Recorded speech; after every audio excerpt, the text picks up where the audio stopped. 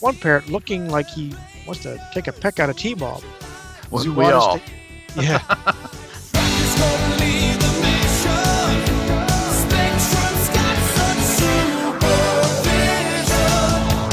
And he just takes off in a Thunderhawk, leaving Scott and T-Bob behind. Yeah. I was like, should they be taking them to the camp too for safety? That or no? They didn't even instruct him like, yeah, no, stay there. T-Bob wants to get back to the temple before they get into any trouble. Well, that just never happens, does it?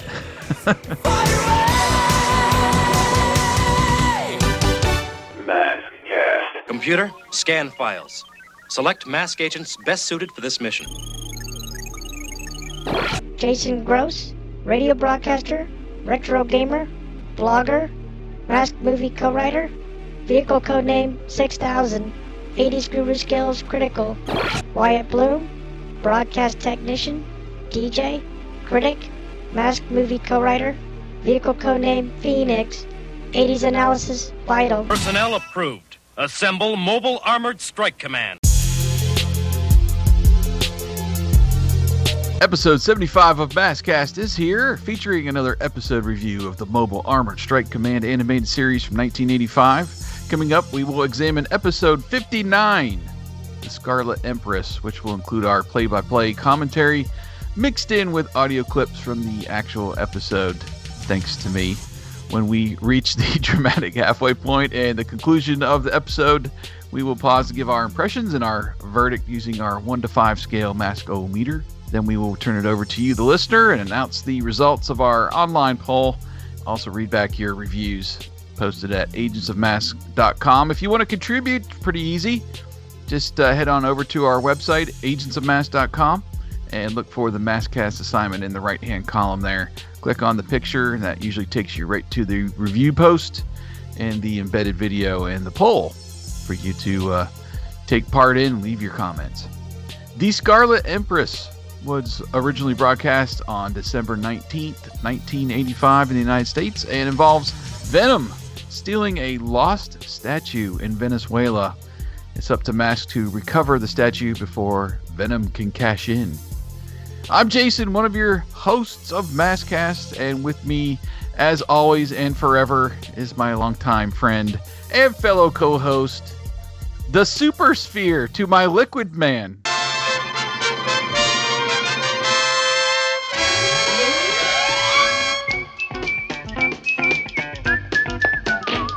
Wyatt, how's your basketball skills? Terrible. Again, you keep digging them, and I have no idea what this is in reference to. Super Sphere and Liquid Man were the alter egos of the Super Globetrotters. Do you remember the Globetrotters cartoon? I remember of it. That's as far as I remember. I don't think I've ever watched that cartoon. I have faint memories of it. There's actually a really faint memory I have of going to Hershey Park when I was little, and it was just me and Mom and Dad. We were staying at a hotel room. We stayed overnight and then to go to the park the next day. And I remember waking up Globetrotters cartoon, essentially probably in reruns, because I don't think it was 1979, which is when it originally aired. I would have been only 3 years old. That's pretty fleeting. Right. I'm pretty sure I was like, 6 or 7 or 8, somewhere in there. But yeah, very short-lived cartoon, 13 episodes in 1979. And it was basically the Globetrotters, and they had these special, like, magical footlockers that they would jump into, and then that would turn them into the superhero that had, like, special powers. They were it's actually, it was the Godzilla and Globetrotters Adventure Hour. They were nice. A part of, which ran through 1980, made by Hanna-Barbera. And some familiar voices. None of the actual Globetrotters voiced their characters, which is, pretty commonplace with things like that.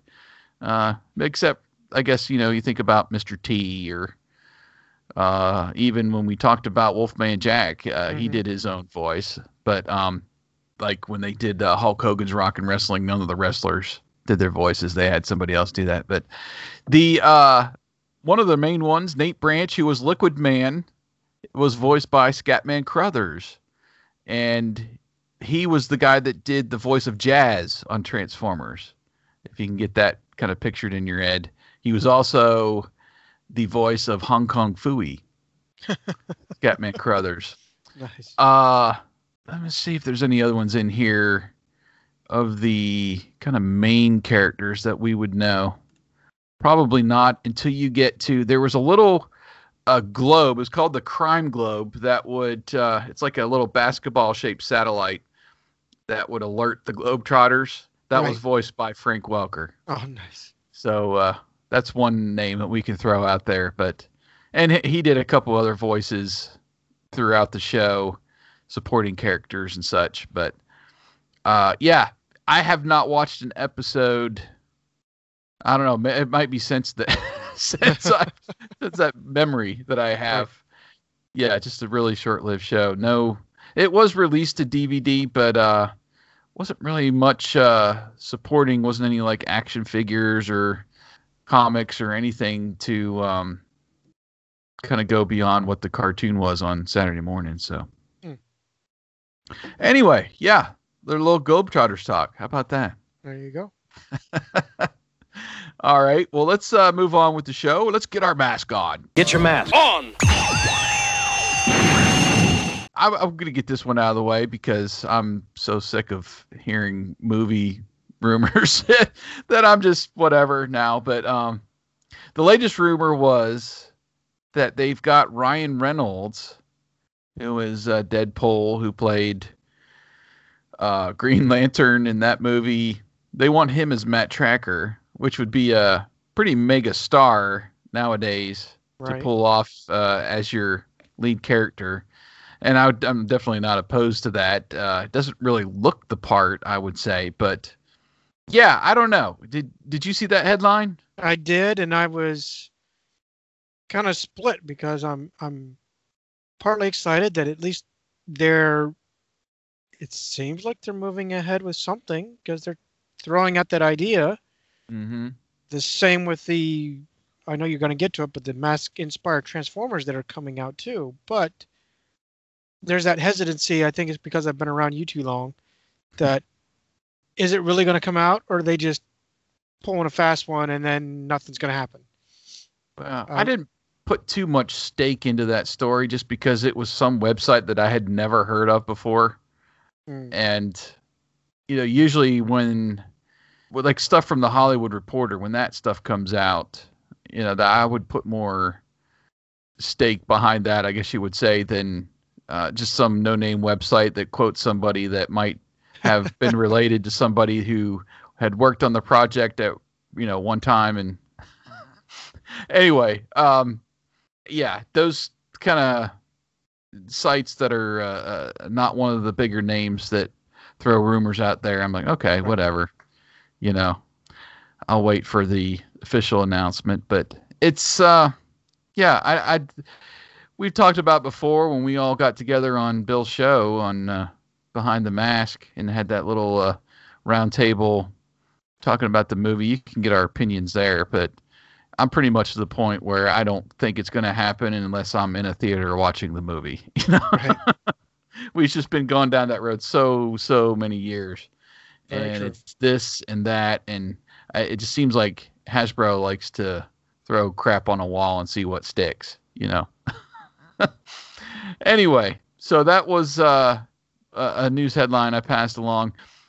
This was interesting. So, mask-inspired Transformers, supposedly inspired. They're called Transformers Micron Micromasters Pack. It's like a series of, let me see here, how many's in here. I'm trying to see if they threw an image out. I got this from Toy News International, but I guess there's just two vehicles in the set. So they have a picture. It's a light blue 57 Chevy and also an orange, I think, Dodge Challenger in the set that transform. And supposedly they're a take on Hurricane and Stinger. And I can see that. I mean, obviously the 57 Chevy It's got the flames on it, and I don't see it in its transformed mode. I just see it in his car mode. It looks pretty close. The Challenger is a little bit of a stretch. Obviously, they don't make Pontiac anymore, and that was a GTO. But it's got the big hood scoop and the hot rod engine sticking out like Stinger does, and the side pipes, spoiler in the back. So it's got some of the kind of. Let me see if I can do my share screen here while I'm talking about it. That way you can see too, Wyatt. So that's the image there of the cars, side by side. So, it's cool that if they think this is that's a wonderful image over here. Let me just stop sharing, please. Borat. Dear God. Anyway. Wow. Sorry about that, guys. Yeah. Borat has a sequel. It's on Amazon Prime now, so that's why we're getting that. But yeah, I mean, give me some cars. That was just strange to me, the choices there. The one they do like Thunderhawk or something else there instead of Stinger. But, if that's what they want to do, let them do it. I'm not going to be picking those up. They're not close enough. I want them, if you're going to label them as M.A.S.K Transformers or something, then maybe, but just too fleeting of a image there. But one final thing and get your mask on was I wanted to mention Retrofied magazine. Wyatt, I'm not sure if you had a chance to check them out yet. I think you can just go to... I had seen the headline. I haven't had a chance to actually look at it. Bear with me. It's retrofiedmag.com. Retro, FIEDMAG.com. The preview issue is for free. You can go download it now, and there is some... It's all like they have a theme for each issue, or they will moving forward, and this one is all about masks. And so they did a feature on like the Ben Cooper costume, from back in the day, all those plastic costumes. And they also did a feature on M.A.S.K and interviewed, it's pretty much an oral history, interviewed guys from the show like Doug Stone and Sharon Noble. I think there's small interviews in there. There's a couple guys that worked at Kenner. There's the guys from IDW. I'm trying to think if there's anybody else in there, but basically it's just taking you through the history of the franchise and what's been happening in the last several years and things. But really caught my eye was some of the images of like the prototype toys. There was one for Slingshot in there. There was one for this little wrist toy. It was like a watch, and you could put one of the M.A.S.K figures in there, and I think like launch them out or something.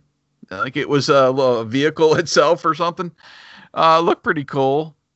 But yeah, you could read all about it, retrofiedmag.com. And what you can do is just support them on Patreon. I think it's $7 an issue quarterly. So not a big commitment there. And then just looking at the content and the way it's set up, and that's for a digital copy.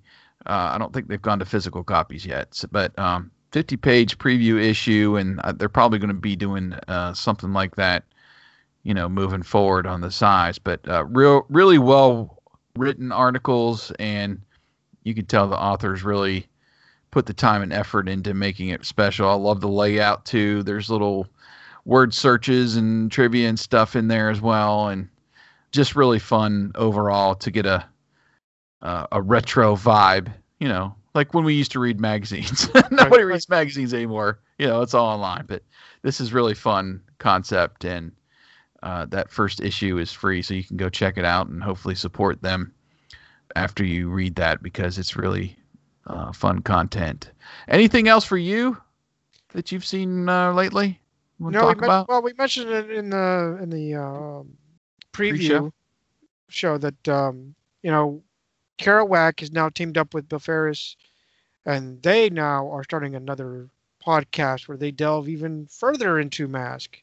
And as deep as we thought that Bill Ferris on his own could dig, they've been able to dig deeper. But invite you to check them out. I'm trying to remember what his new show is called. Should have been more prepared. Gosh, yeah, and I've watched a couple episodes.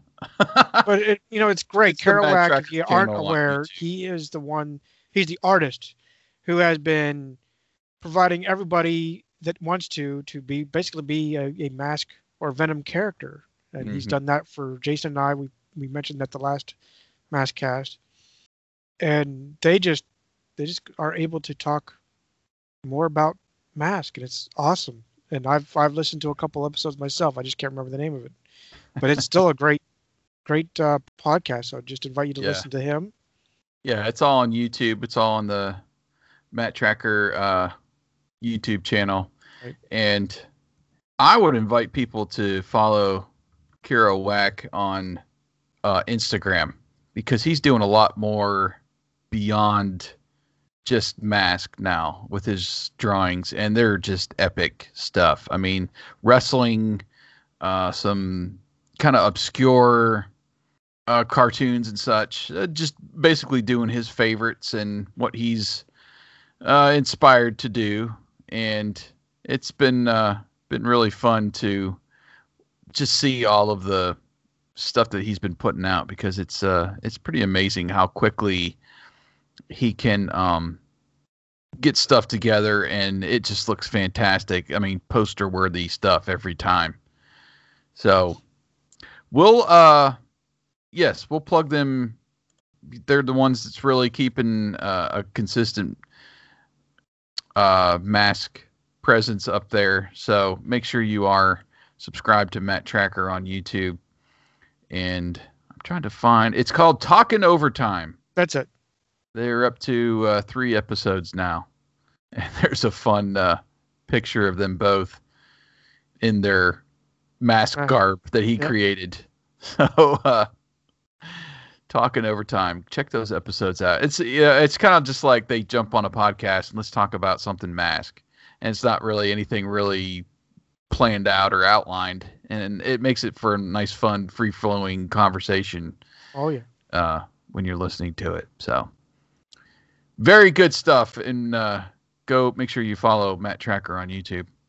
All right. Well, are you ready to get in the show here and go to South America? I'm ready to start the MASKast.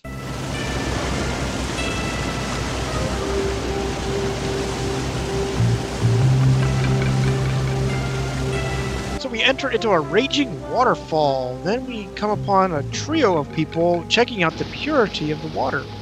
One gentleman looks at his clear flask and determines that the falls are not pure enough. As the camera changes, we see that the man is talking to 2 Aborigines, and then the gentleman explains that with the help from the Tracker Foundation, it will be cleaned up in no time. We cut back to the raging falls for a little bit.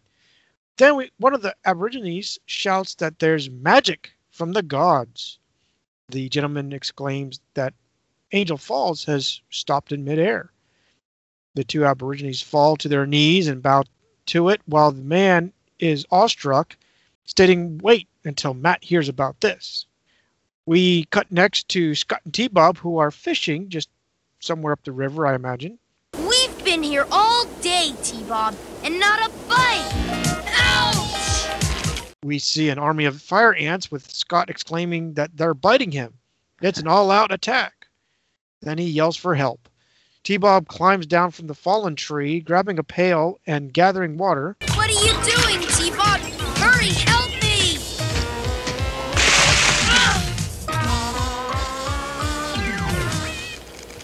What'd you do that for, T-Bob? Fire ants don't start fires. Oh, well, at least something's biting today. Suddenly, we then turn to T-Bob as he exclaims that the river is drying up. Yes, and then we cut to Thunderhawk and Gator at another locale, I guess nearby, with Matt and Dusty in this small structure. Matt says it won't be long before everyone can have clean drinking water, as he pours a glass, and he's got some equipment behind him, apparently some kind of filtration system. Thanks to your program for purifying the Churun River, it's going to mean good health and new jobs here in Venezuela. So we figure out where we are. Yep. In particular, the explorer Sam, which we find out is his name, runs up, and Matt says he's looking like he just saw a ghost. That's easier to believe than what I'm going to tell you, Matt. Angel Falls stopped flowing just like this. And he kind of pours out Dusty's glass of water onto his hand, kind of demonstrating. Mm-hmm. Dusty doesn't believe him, and Sam says in his 10 years as an environmentalist, he's never seen anything like it. And then just then we get Scott and T-Bob running up, with Scott telling Matt that the river dried up in 2 seconds. And Matt deduces that the waterfall must have caused the river to dry up. And he tells Dusty he wants to look into what put the waterfall on hold. And then we get back to the falls, and everything looks normal as Matt and Dusty and the duo are looking on from below. Looks normal as a back 40 on a summer day. Yeah, maybe it was only an optical illusion. But we saw it, Dad, and so did Sam. And Matt says he's going behind the scenes for a look and tells Scott and T-Bob to stay put. And we get Matt and Dusty now walking off as we hear actually the Venom theme in the background, which is interesting. Right. And Scott suggesting that they find some good fishing bait while they wait. Great idea. Oh, let's look for some Spanish-speaking words. These South American fish ought to go for them. We next see Matt and Dusty walking down, with Matt suggesting they look behind the waterfall. Dusty doesn't see anything. However, Matt suggests they look in the cave that they've discovered. A few bright sparkles flash. Then we see Matt running his hands along the roof of the cavern. He notices that they're from laser burns all over the rocks. Take a look, Dusty. Laser burns are all over those rocks. Guess gravity didn't take a vacation after all. Of course not. Water was obviously evaporated by the lasers. Dusty thinks that they are smelling fishy water. Of course, Matt has to reply that the fish smells like venom. Mm-hmm. Now, Dusty rebuttals that what kind of scheme are they cooking? Matt doesn't know, but he has a friend who might know, Zuwata. Now we move over to what looks like pyramids, with Matt stating that he lives in the Temple of the Parrots. Scott is astonished by the birds as they, along with Matt and Dusty, walk up the path. Sure glad I don't have to clean their cages. Imagine the cracker bill this dude must have. That was pretty funny, actually. I laughed at that. So then we turn to what looks like a scenic view of the 4-person team. A shot from above with 2 parrots looking on, and then to the team climbing up these temple steps, with 1 parrot looking like he wants to take a peck out of T-Bob. Wasn't we all? Yeah. Zuwata states that far too many suns have set since we last met. It's good to see your smiling face again, Zuwata. And yours, Matt. How may I serve you? I have a reason to believe there's something worth a lot of money near Angel Falls. Zuwata replies that there is a legend that states that there is a statue called the Scarlet Empress, which is hidden beneath the falls for over 1,000 years, but she hasn't been found. Now we cut to the team outdoors. Right. They it's a few minutes later. They are walking away from the temple. Scott says if the legend is true, the statue must be worth a lot. And T-Bob says, yeah, just think of all the bait she bought. I didn't get that joke. I know they were talking about bait. Maybe they're trying to make a loose connection. But yeah. And I guess maybe being under the waterfall or something. Yeah. Dusty asked Matt, do you think this Scarlet Empress really exists? If Venom's here, she's got to be more than a legend. I'm just afraid they might already have her. We've got to summon the team. So now here's where we get the call-up, the short call-up. Very short. Matt uses the Thunderhawk computer as they get near Thunderhawk and requests the team. Computer selects Calhoun Burns for his construction and demolition experience, and his amphibious vehicle Raven might be helpful. He is riding a horse. Gets the signal on his watch, the wrong signal, as you like to say. He kind of turns the horse around, and that's it. We cut to Dusty being pre-selected, and Matt calls for the assemble and says they'll meet Calhoun back at the camp. So just one agent this time. Right. And there was no command like, mass computer, no satellite link, which I know that one's hit or miss, but usually he says, mass computer, select the best team. It was not even that. No scan files, no nothing. It was just select the best team. Yeah. It was basically just a request. Just a few. Yeah. And it was the call-up scene with him riding the horse. I was expecting him to like jump a fence or do something, but it was just real simple. There's usually something funny there. They try to even the boy make some humor. There was a boy there, and he was looking on at the guy, at Calhoun. Yeah. Not even like, what happened? What I miss? Yeah. Nothing. Why did he turn around? Or it was just weird. Anyway, so Scott tells everyone to look up, and the waterfall is beginning to evaporate again. Venom, Dusty, I'll drop you off at the camp so you can get Gator. Let's roll.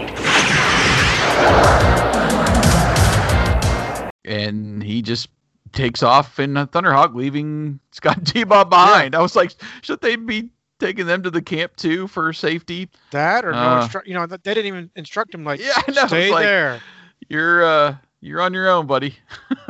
Which he doesn't care, but still, good grief. Anyway, of course, Scott wants to take a closer look, and T-Bob says he knows what he's going to ask, but the answer is no. He's not converting to motor scooter mode and driving him to the falls. Never. Never. And Scott gives him a stern look as we cut to him riding T-Bob towards the falls. That's it. So T-Bob then replies, at least never around you. Yeah. And then Thunderhawk flies through a flock of birds and seems to examine the falls. Then Matt instructs, okay, Dusty, let's get behind this natural phenomenon. That's a Roger, Matt. One high drive coming up. He launches the gator boat into the river. Inside now, we see the silhouette of Switchblade blasting lasers through the mist. Dusty responds that Matt's right. Mayhem's putting on a laser show to evaporate the watering hole. Matt states that let's see if we can get front row seats. Mayhem is now wearing his Python mask. Rex, you're out of time. Get moving. Next, we see the Piranha sub towing out a very large Scarlet Empress statue. Dusty is surprised and gets tossed away of the gator boat by the wake, crashing into the embankment. Dusty states that the engine took a bath and it won't start.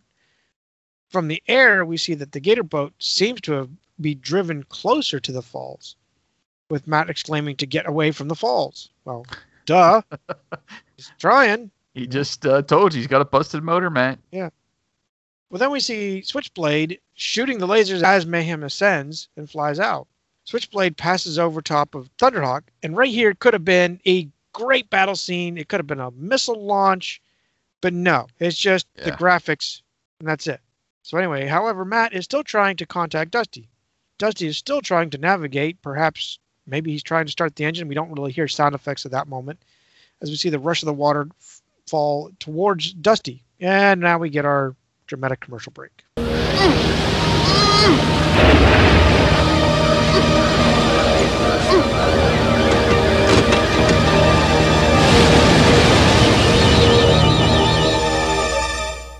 What are you thinking so far? What's your opinion now? Well, just going back to the end scene there was some pretty cool shots, like of Thunderhawk hovering above Gator as we see Gator is getting close to the waterfall. But I don't know, I just didn't sit well with me because he was over near the bank and the Gator boat is stalled and it was pushed to the bank because of the wake of Piranha passing by with that huge statue. Right.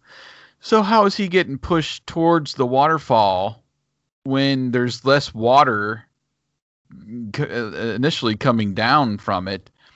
And it was kind of weird to me too that all of the water that was essentially bearing down on him was only about like a third of the falls shown. Right. That was held up by these lasers or evaporated by the lasers. So I don't know. I just didn't buy into it. I did like that. I think this was the first time I noticed like a freeze frame right before the break. Like, Yeah. Yeah. As Dusty's fumbling, they do show him fumbling with the key to start it. He doesn't get any dialogue there. It's more just like frustrated moaning. Right. Start, you sucker. Yep. But it was just I don't know. It was weird that as the water's coming down, then it's a freeze frame, and then we like fade to black. And I had never seen them do a freeze frame like that before, so that was kind of cool. But it was decent drama there at the break. But why wouldn't Dusty just hop onto the land when he was near the bank and just abandon the boat? That's what came to my mind. And like I said, the water flow wasn't even half blocked there, so. It would have been nice if like the whole waterfall was blocked like it was before and everything's starting to dry up. Why don't you do that? And then the full rush of the falls is heading towards Dusty. That would have been a lot better. But the effect of the water evaporating didn't work for me either. No. It was like flashes of a rainbow or something. Which is kind of cool when you think about a waterfall. You usually get like a rainbow if it's a sunny day or something. But I don't know, the lasers up against the water, that just didn't connect from what they drew. The story was okay. I mean, it definitely set up a reason for Matt to be there, with the water filtration thing. And I think Scott and T-Bob would use well to build up the drama of the story while they're fishing, and that whole thing happens to them. So they weren't there necessarily yet in a bad way, but I was like, what is Venom going to do with this big statue? And how is that little sub able to pull it so fast? Right. And create that big of a wake? That seemed a little ridiculous to me. And I don't know, it seemed to drag a little bit to me as well. Like, what was all revealed could have been done in like half the time. It could have been done in like half of that first half of the episode. Right. Just not enough action, and they could have. I mean, there's the shots were great. I thought the animation for the setup shots of the waterfalls and up overhead and the receding of the river, I thought was a lot better than what they've done before with some of those kind of effects. But we get that same shot again of the waterfall later in the episode, and it seemed like a lot of recycled or just lead up shots in that first half to get to the story moving along, and they weren't really pushing a lot of action and short scenes, Right. Anyway, I'm just really not feeling this one, so I'm right in the middle at a 3. Yeah. Okay. It's not bad, but I just wasn't engaged with it, so I dropped it down a couple points just to put my Maskometer right in the middle. Well, for me, I really love the animation. They did very well with all the animation. The only one I didn't like was the shot where they're exiting the temple. They're supposed to be doing that distant shot as they're walking down, and all I see is what looks like stick figures walking down. Yeah. And granted, I know what it is, but still was terrible in my mind. There's a little bit too much fluff, is what I called it, with the multiple angles. As Matt, Dusty, and the duo are walking into the temple, you got the bird scene, right? And what was that about? Yeah, it's just it seemed like a lot of filler. Like they didn't have a long enough story or something. They had to. Right. And then that anthill, I realize we'll see the connection later, but the anthill, for them taking that 1 second to look at it on the camera, just didn't mix well, except that we know that Scott got bit by fire ants.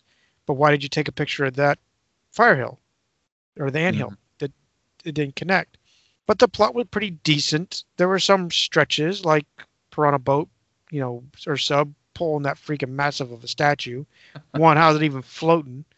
Yeah. So little barge, whatever. Right. When I saw that, so I'm thinking, I can sort of buy that it's pulling it. I don't think I could buy that it makes that wake, but I'm trying to realize that it's a cartoon too, so I'll take it for what it is. I did see the gator boat slamming into the embankment, and yes, I would have just bailed out and been done with it. But, you got to have drama. So I kind of saw that. Okay, I see that. Okay, the engine stalled. Okay, what are you going to do, Dusty? And but what I didn't like, this lost treasure has been a lost for 1,000 years. How does Venom just magically find it? Yeah, I mean, it's how do you figure it out?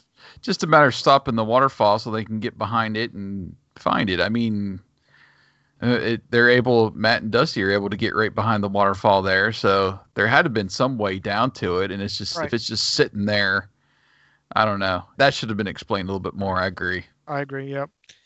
The duo were okay. They weren't being annoying, but they were working their way to be annoying. Hmm. Obviously, we already identified that the alarm was crap. It wasn't the right sound. They missed a call up, at least a decent call up. Not even, I get the satellite link, which is always nice to have. That's what they could have done. Instead of putting the fluff in there, they could have put the real command in there and made up the difference. They could have had a decent battle scene.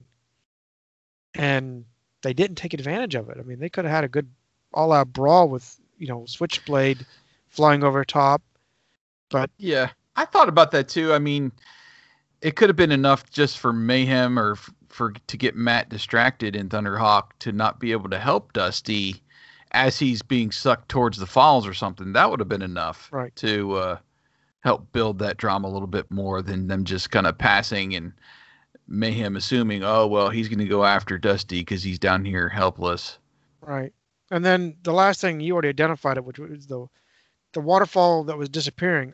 I actually did not notice it, and I rewound it a couple times. I didn't really see what they were trying to emphasize, even with the rainbows. When in the first scene, when they're noticing that the waterfall is gone. Mm-hmm. When they're later, I finally made the connection. But I'm like, they did not do this well, that the waterfall shut down, because what looks like there's still a waterfall there. Yeah. So, like I said, and I'm 44 and I'm trying to figure this out. And that's pretty bad. I did not see that it was disappeared. Yeah, well, it would have been totally bone dry or something, to make the river dry up as fast as it did. Exactly. So why? I don't understand why that didn't happen at the second time, and why it was just a partial piece of the waterfall, Right. So, all in all, I landed like you. I'm right in the middle. I was trying to be optimistic, and it didn't work out that well. Yeah, it was just kind of right in the middle. Not bad, not good at this point. But all right, so back into the show after the break, we get Dusty basically just staring back at the waterfall again. I'm like, fire backlash or something. Exactly. I don't know what exactly backlash does. I thought it was maybe the audio waves or something, but if it had any kind of force to it, like we've seen it knock over people and vehicles and stuff, fire it against a rock or something and try to push yourself back from the falls. Or exactly. I mean, he's not helpless. Just start firing. Shoot that huge water gun that you've got on that thing that shoots streams of water, ricochet off something. Anyway. Yeah. The trick here is cool, though. I did like this. So Matt opens the bomb bay door on Thunderhawk, and from underneath we see this big suction cup on a wire, essentially. Mm-hmm. It sticks to the back of Gator, and Matt flies back away from the waterfall and tows Dusty to safety beyond the rush of this big wave after the waterfall opened up again. I mean, it was a fun trick, but I just wish that wave was set up a lot better, and that would have been a bigger payoff. Wait, that was close. The biggest raindrops I ever had falling on my head. Well, looks like we've lost Venom and the Scarlet Empress. But we get back to Scott and T-Bob, who are now just pulling up to the falls, and Scott is angry they missed all the action, of course. And the falls are essentially back to normal now. T-Bob wants to get back to the temple before they get into any trouble. Well, that just never happens, does it?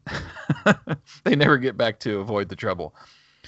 So anyway, they turn around now and they see two trails. And Scott asks T-Bob, which one did they take? Well, T-Bob starts playing Eeny, Meeny, Miny, Mo. Right. And Scott says they will never get to the temple that way. So T-Bob asks if there's any better way as this aardvark comes up and greets him. It's only an anteater, T-Bob. I sure could have used him earlier. Boy, with a nose like that, I sure wouldn't want to be around him if he sneezed. He uses it to look for food. Hey, let's follow him. Maybe he'll lead us back to the anthills where we were fishing. And we can find the way back to the Temple of the Parrots from there. I thought that was a pretty decent idea. Yep. If you're not sure where you're going to go and know a point where you could have been before and could actually get back to the temple, that would have been good. But we see that doesn't necessarily work out that way. But now we finally are taking down the river to Venom's camp. Right, and it's a kind of a serene view with the river that pans left, and then it zooms in on Mayhem barking at Nash to hurry it up. He knows grandmothers that work faster than him. That's exactly what I said. Mayhem barking orders. Yep. Nash replies, anything you say. Make sure you cover the frame with a lot of bushes. I don't want anybody seeing the Empress when we float her downriver, or I'll make a river rat out of you. Now speed it up. Rack should be here any minute with the Red Lady of Fortune. Nash comments that the frames are heavy. Then Mayhem suggests he use his mask. Well, that's a clever idea. You know, he got the mask to do it. Why don't you use it? Mr. Quick Wit. Yeah. Yeah. So Nash comments that, why did he think of that before? Okay. So Mayhem replies, because you don't have all the eggs in your frying pan. So Nash walks over to Outlaw, opens the door, and grabs his Samson mask, closes the door. It's kind of funny. Powerhouse. That's what I thought it was Powerhouse, but I thought he said Samson. It was Samson. I think they interchange them. Like they didn't know from episode to episode or remember what they called the thing. So one time, and I like the Samson name. I don't think that's bad by any means, but when you're used to him saying Powerhouse, it's weird. You're like, who's Samson? Right. Just like Hurricane and what was the name before that? Night Stalker. Night Stalker, yeah. Yeah. So anyway, that was my little tidbit about this. You get a little added stuff here. This is the fluff. Where he goes over to Outlaw. He opens the door, grabs the mask, closes the door. Okay, we know that's where he's going to go. But anyway, so he puts on the mask and, says Samson on. Then he's able to pick up the frame right over his head. Now we cut back to M.A.S.K, who's along the riverbank. Then we see the M.A.S.K trransport plane launch Raven. And it transforms, which is an awesome transformation. Yes. Like a subboat mode. Mm-hmm. First diving into the water. Then it resurfaces as the transport plane flies off into the distance. They then all take off following the river as Matt exclaims that, since there's no roads in this area, Venom's sure to float the Empress downriver. How about flying around? That statue must weigh tons. Just keep scanning with Spectrum. That big red gumdrop shouldn't be hard to find. Roger, Dusty. I got a feeling it won't be much longer.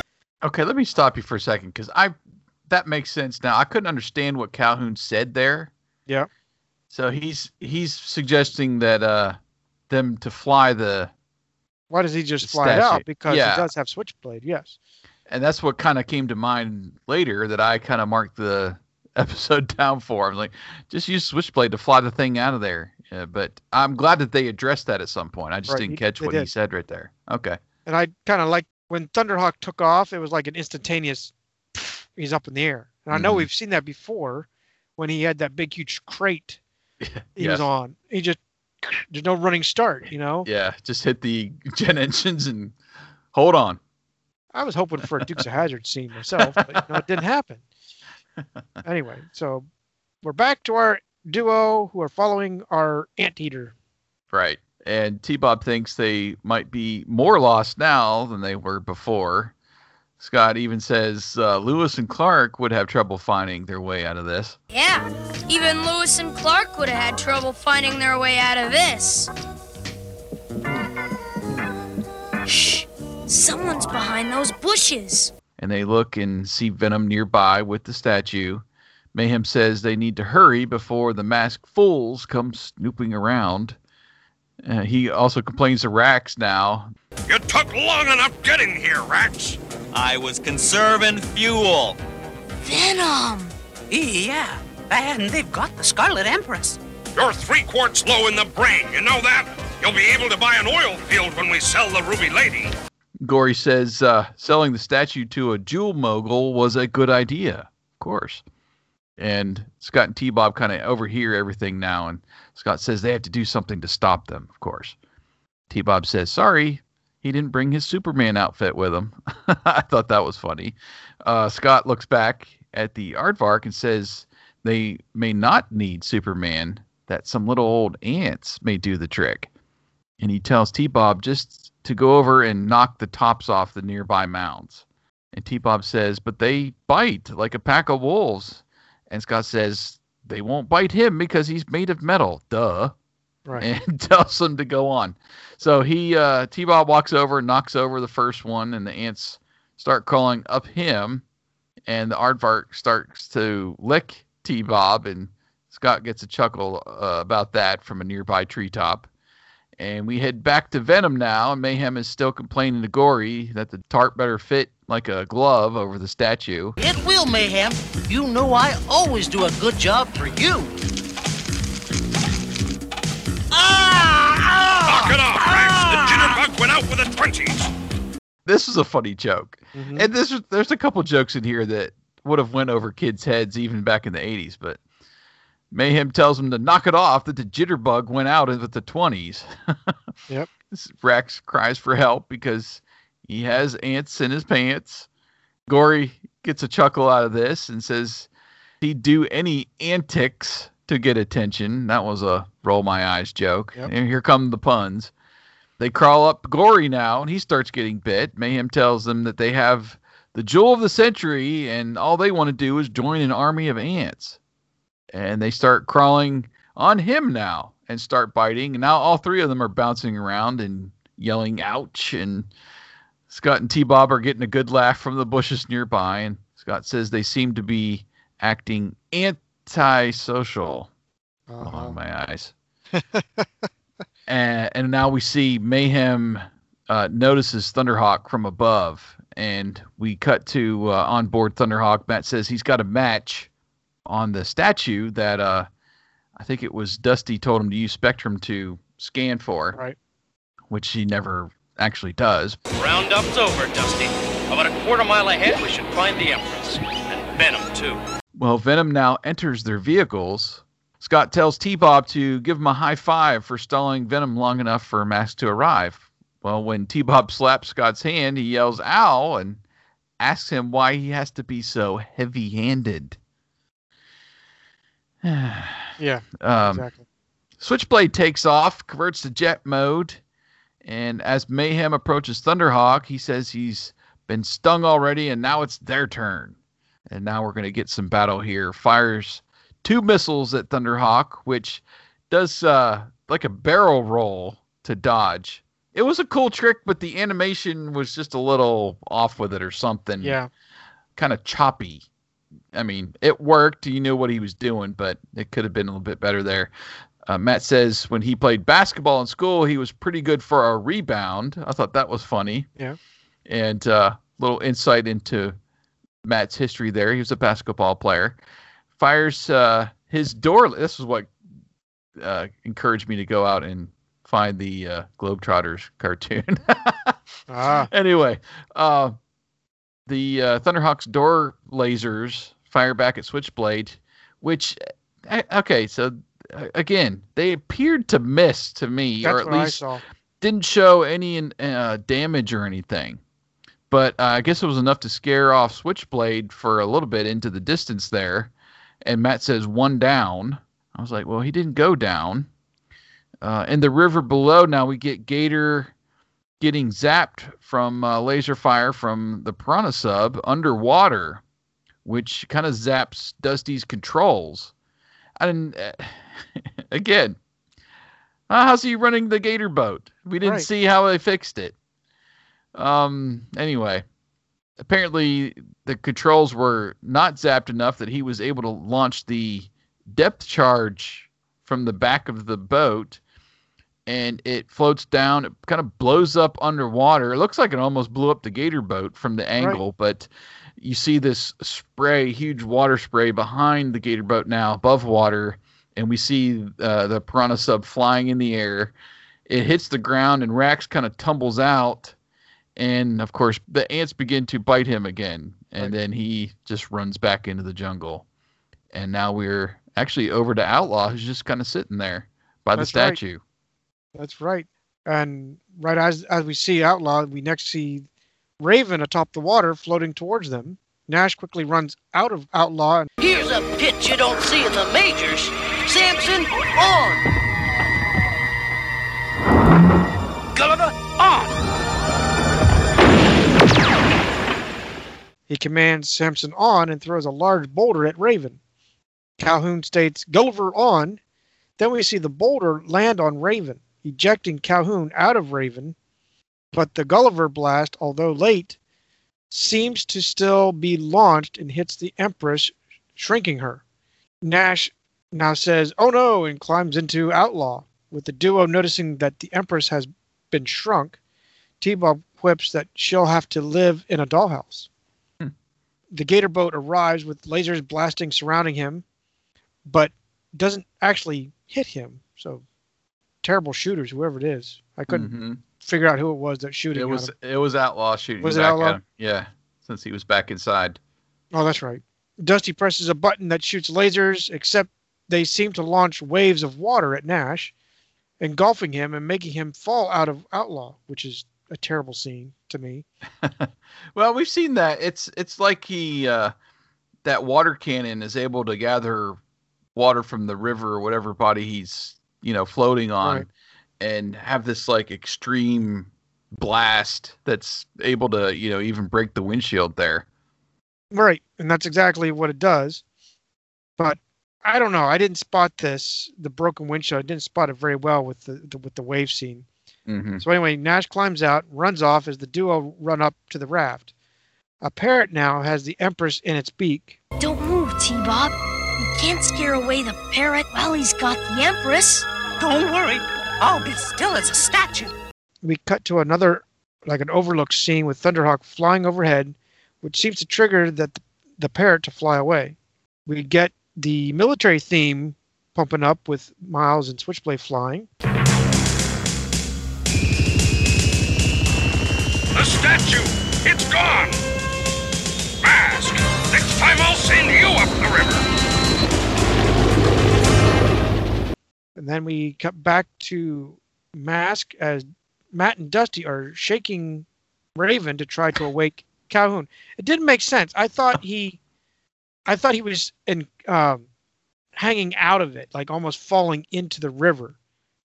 Well, the doors, how the doors open up like this on Raven, and that's what I was. Well, when he shot it too, he was still inside when he shot the Gulliver mask. I was like, he's going to shoot that right into the windshield. But when the boulder hit, he kind of gets pushed out and he kind of slumps over onto the door, is what I got. And so now he was just kind of knocked out or whatever, and they're trying to wake him up by shaking the freaking I got that, boat. but I got the disconnect. Like he was in the middle of the river, kind of like the Dusty scene, except in reverse. Now he's over at the bank. He's in the middle of the river, and now he's on the embankment. Yeah. Okay. Yeah. But anyway, so they're shaking Raven to wake him up. He finally comes to, asking what happened with Matt, saying that... Let's just say you struck out today. Dad! A parrot flew away with the Empress in his beak. How are we ever gonna find the Empress now? We may not be able to, Scott. Looks like she's lost again. Calhoun advises that the shrink ray will wear off. There's no telling where the parrot will be when it happens. Matt adds that the Scarlet Empress might be meant to remain a legend. Well, now next we see the Anteater return to lick T-Bob, with him stating that it must be thanking him for finding his lunch. Scott quips that he ate it so fast that he might be looking for an antacid. We hear the big laugh as we fade to black.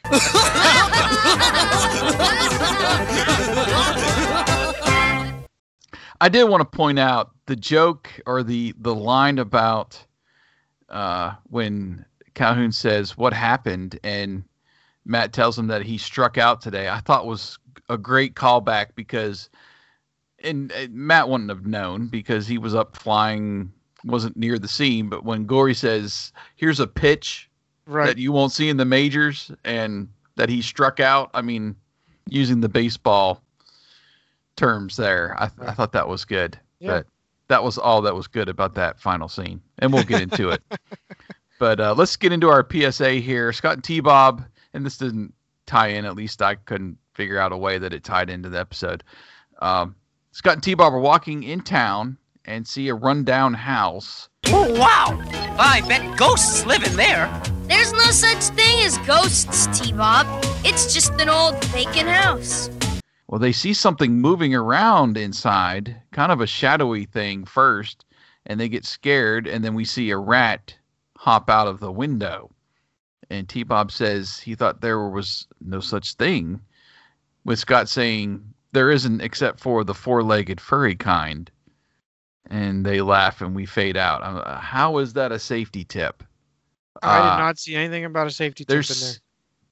We'll get to it, but there's so much more you could have done there as well. Yep. But we are going to let you go first, sir, and you can tell us where you landed with your rating on this episode. Well, the PSA sucked. That's the best way to put it. The animation was decent. I'll give them that. The animation was pretty good. The story was, I'll call it good, working on okay. But then we get the part where Mayhem could have blasted Matt, like I said, out of the sky. They never used it. The narrowly escaping the waterfall scene was, I'll call it okay. I mean, I tried to give it the suspense that they were trying to go for. Mm-hmm. But again, that could have been, like we've identified, could have been more dramatic. It could have been the combination of the battle with Matt trying to rescue while trying to save his own skin. There could have been something done there. The ants were a clever trick for the duo, but the battle scene towards the end began to be like lackluster. They could have done so much more with the battles. And I know that seems almost like a rerun of our own anymore. Yeah, I'm just happy we got a battle, put it that way, with this episode. The laser sighting was actually a great animation to see Thunderhawk sighting in the lasers and all that. But like we identified, it looked like he missed Switchblade altogether. But he said that we got him. I don't see how, but okay, Matt, you're the winner here, I guess. And that's what I took it as. But again, it was just, there was no connect for that. I already identified that Calhoun hanging out of the door on Raven, but then, that was in the middle of the river. Now they're on the embankment and shaking him out. I mean, why don't they just run up to the guy and shake him? Why didn't they do that instead of just shaking the entire car? Right, yeah. Have Dusty on the boat go up beside him and shake him or something. Heck, do the sonic boom. That'll wake him up. But yeah, whatever. Then the shrinking ray from the Gulliver, that was actually cool, but to me it seemed like there was a delay for it to enact. I marked it down as it seemed like a little delay for me. We already identified the wave of the water on Nash. It was difficult for me to see that they actually broke the windshield. But I love the running gag that, they tend to flip racks off the bike, or now the Piranha sub. So I love that. Like I said, the animation, the plot was good, but the rest was, I'll call it subpar to me. So I locked in on a 2. How about you? I'm there with you. I was ready. Well, we'll get into it, but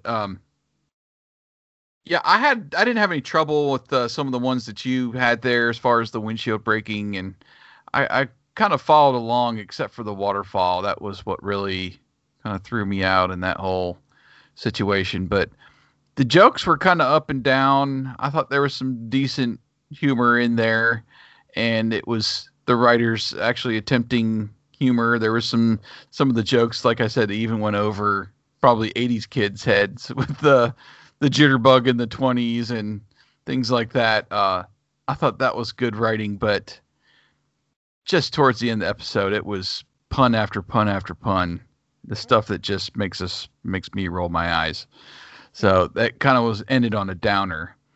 I did enjoy the Raven conversion and also Switchblade at some points. I couldn't remember if that was new animation, if we had seen that before, but it definitely was not often used. So it was nice to see the conversion, and I like that little trick out of the transport plane. Usually it's crazy, when Bruce does that.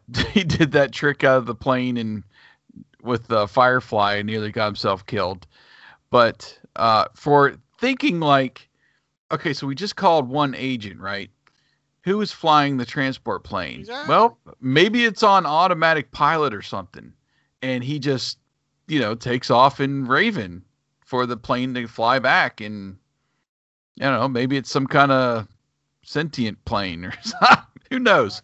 Yeah. But I thought it was cool that, okay, so it's not him flying the plane and having to land it, then having to pull Raven out. Then we wonder how the transport plane gets back, or if it just sits around until the mission's over, which would have been fine too. But, how are they going to get back now without the, transport plane there? Anyway, right. I didn't try to get too lost in that, but I did like that trick. Like you mentioned, the retreat from Switchblade initially there, it just made no sense. Matt's laser should have taken out a wing or something to make him back off a little bit, to flee a little bit. Yeah, I mean, anything at that point. Just to tell him, oh, that's one down. Well, no, it's not. Come on. We talked about they didn't fix Dusty's boat. And, it was incapacitated. So how did it get fixed and, back on the scene? But whatever. We got a little bit of mask use. These are the things that kind of kept me from pushing it way down. Was we did at least get a battle scene. We got Samson twice and Gulliver once, but there were still missed opportunities for more mask use with Spectrum scanning for the statue. They even showed it on the Thunderhawk computer when he finally found the thing. It was on the computer. It wasn't anything that he was scanning through Spectrum. I don't know. I don't know if we ever determined that those two are linked, the computer and Spectrum, but we're always kind of looking through Spectrum when he's scanning stuff. You know what I mean? Right. And then, just with Dusty could have used Backlash to try to get himself out of the situation or something. So there were some missed opportunities there. We didn't get anything from, like I said, Matt or Mayhem or whatever with their masks. I was ready to keep it at a 3. I was ready to drop it down another half to 2.5 and push it to 3 until the PSA came along. Yep. That was the worst one that we've seen, in my opinion. Just there's no safety tip there. It's like, oh, ghosts don't exist. Okay. That's not what PSAs do. They should have been like, hey, let's go in this vacant house and hide or something. Well, no, you can't do that, Scott, because you don't know how the structure is. It could be old and fall on your head. Or, hey, let's pick up these rocks and start busting out windows or something, There's could have been lots of things that you could have did with that vacant house to make it an actual safety tip or something worthwhile for putting it in there. It just was stupid, man. So stupid. And the ending killed me too. I mean, they had a really good setup there. Not just, oh, the statue is gone. And I loved, we look at the plots on Wikipedia, whoever writes those plots. Right. And half the time they're just, I don't know, way off or not really centered around what the episode is. And the plot for what we used on the last episode was Calhoun Burns shrinks the Scarlet Empress and it's up to M.A.S.K to get it back or something. I was like, that was the worst plot point ever because it was only at the very end of the episode. It made it sound like, oh, okay, so this happens at the beginning. I was ready for Mayhem to steal the thing. Calhoun shrinks it, and now they're spending the whole episode trying to track down the bird before Venom does. That might have been a better episode than the one we got, but that definitely had nothing to do with the plot. Because at the end, Matt's like, oh, well, it'll turn up somewhere. The shrink ray wears off. It was so easy. Okay, so the temple was the temple of the parrots. You know where the freaking parrots are going. They're going to the temple. Okay, so the thing takes it back to the temple. It reemerges from its shrinkage.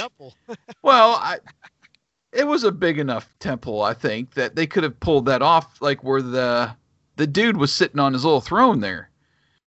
You know, it comes back there, boom, it's back up, and it's in the temple. I mean, how perfect would that have been? Yeah. Versus, oh, well, it'll turn up. It was so stupid. I did not get that ending at all. It was just so abrupt, like, all right, we're out of here.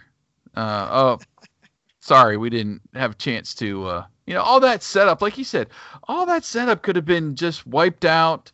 They could have tightened it up a little bit, and you could have done a real ending. Oh, yeah. It's just, wow. So I was like, I can't put it down. I can't put down the level with like Stone Trees and Panda Power, because there were still some good things in here. We got some mask use. We had a battle. We had some awesome conversion scenes, and there's stuff in here that's worthy of watching. So I couldn't take it any farther down, but it's nice to see that you're on my level for once going through this. But The only tick I had was what you kind of cleared up there about why didn't Mayhem airlift the statue out of there? And they kind of told us, it was too heavy, weighed tons or whatever, to get to be air vac'd out of there or whatever. But anything from the script you pulled in?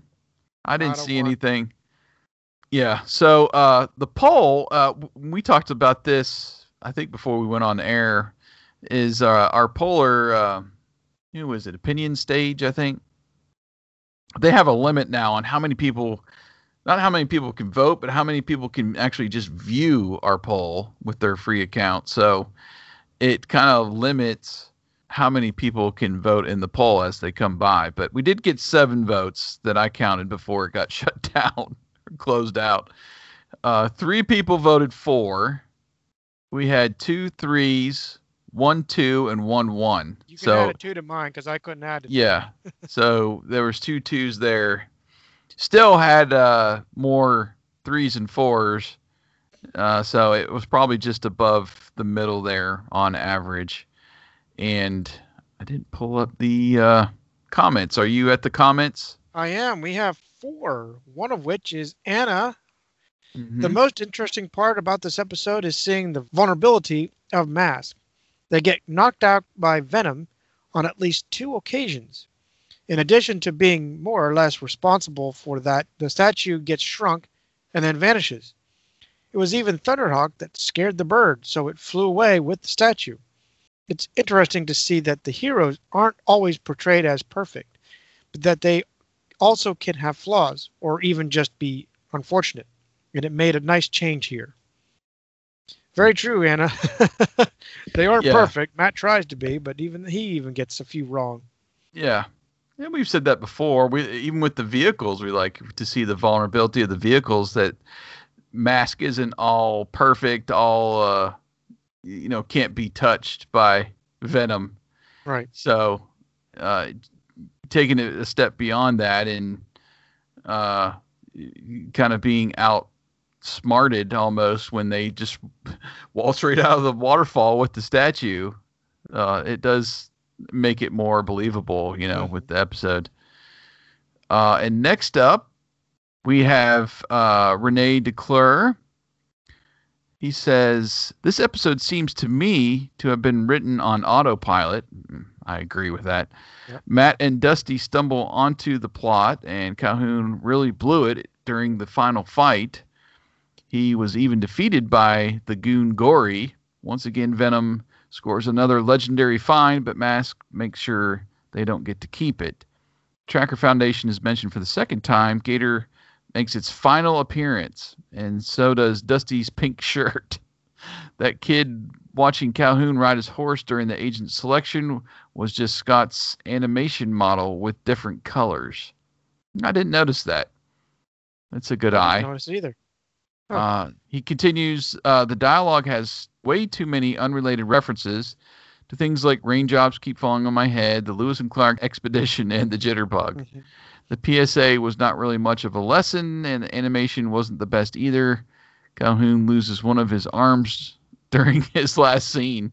I didn't even notice that. Yeah, I missed that too. I give this one a 2, my lowest rating yet. So maybe my 2 didn't even go through on this. Maybe we should add 2 2s on that. Well, I think you might want to add a third one because I'm reading here from Decker. I marked this episode at a 2. Okay, well, there you go. Maybe somebody changed from the 2 to a 1 or something, but maybe. Go ahead with Decker's comment. It felt like it had a decent premise, but poor execution. I am not sure Venom's plan ever made sense, but I did enjoy Mayhem piloting Switchblade in his outlaw costume. The fight was below average, and the bird animation around the temple was pretty bad. A below average episode all around. And then we have our final comment from Choppin' Simon. Yeah, it just what Decker says here. I don't know. I don't like the outlaw costume in Switchblade. It just throws off for me. It does throw it off because you should be, like we see Matt when he's riding Rhino. He has the Ultra Flash on.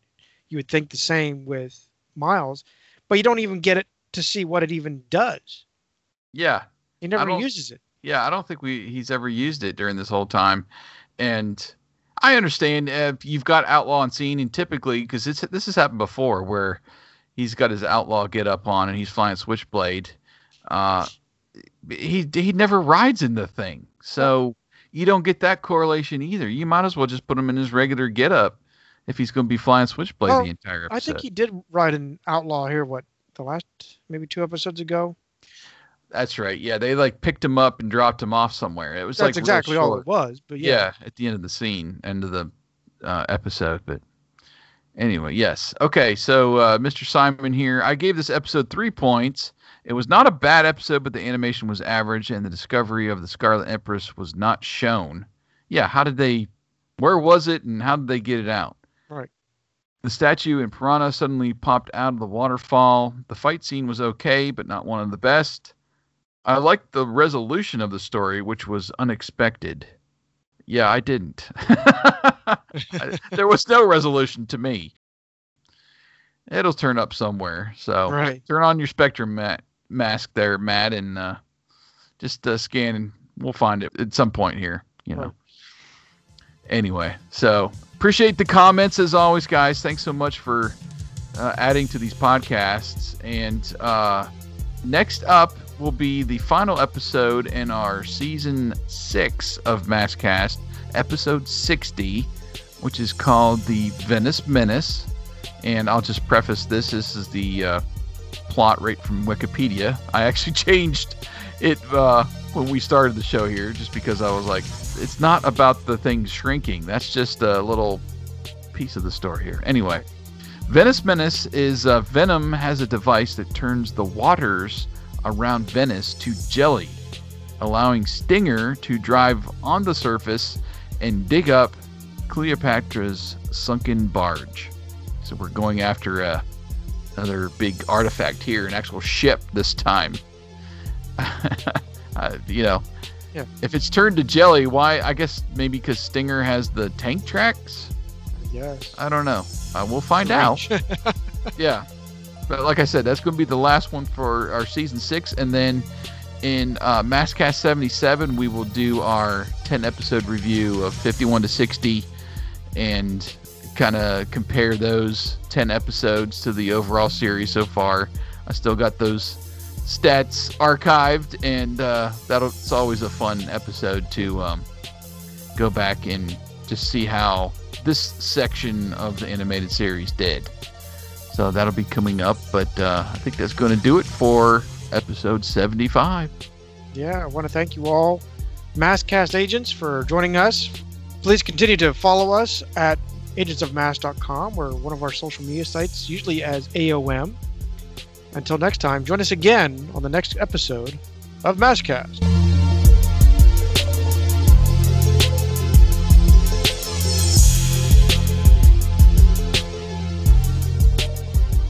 MASKast. I oughta... Ouch!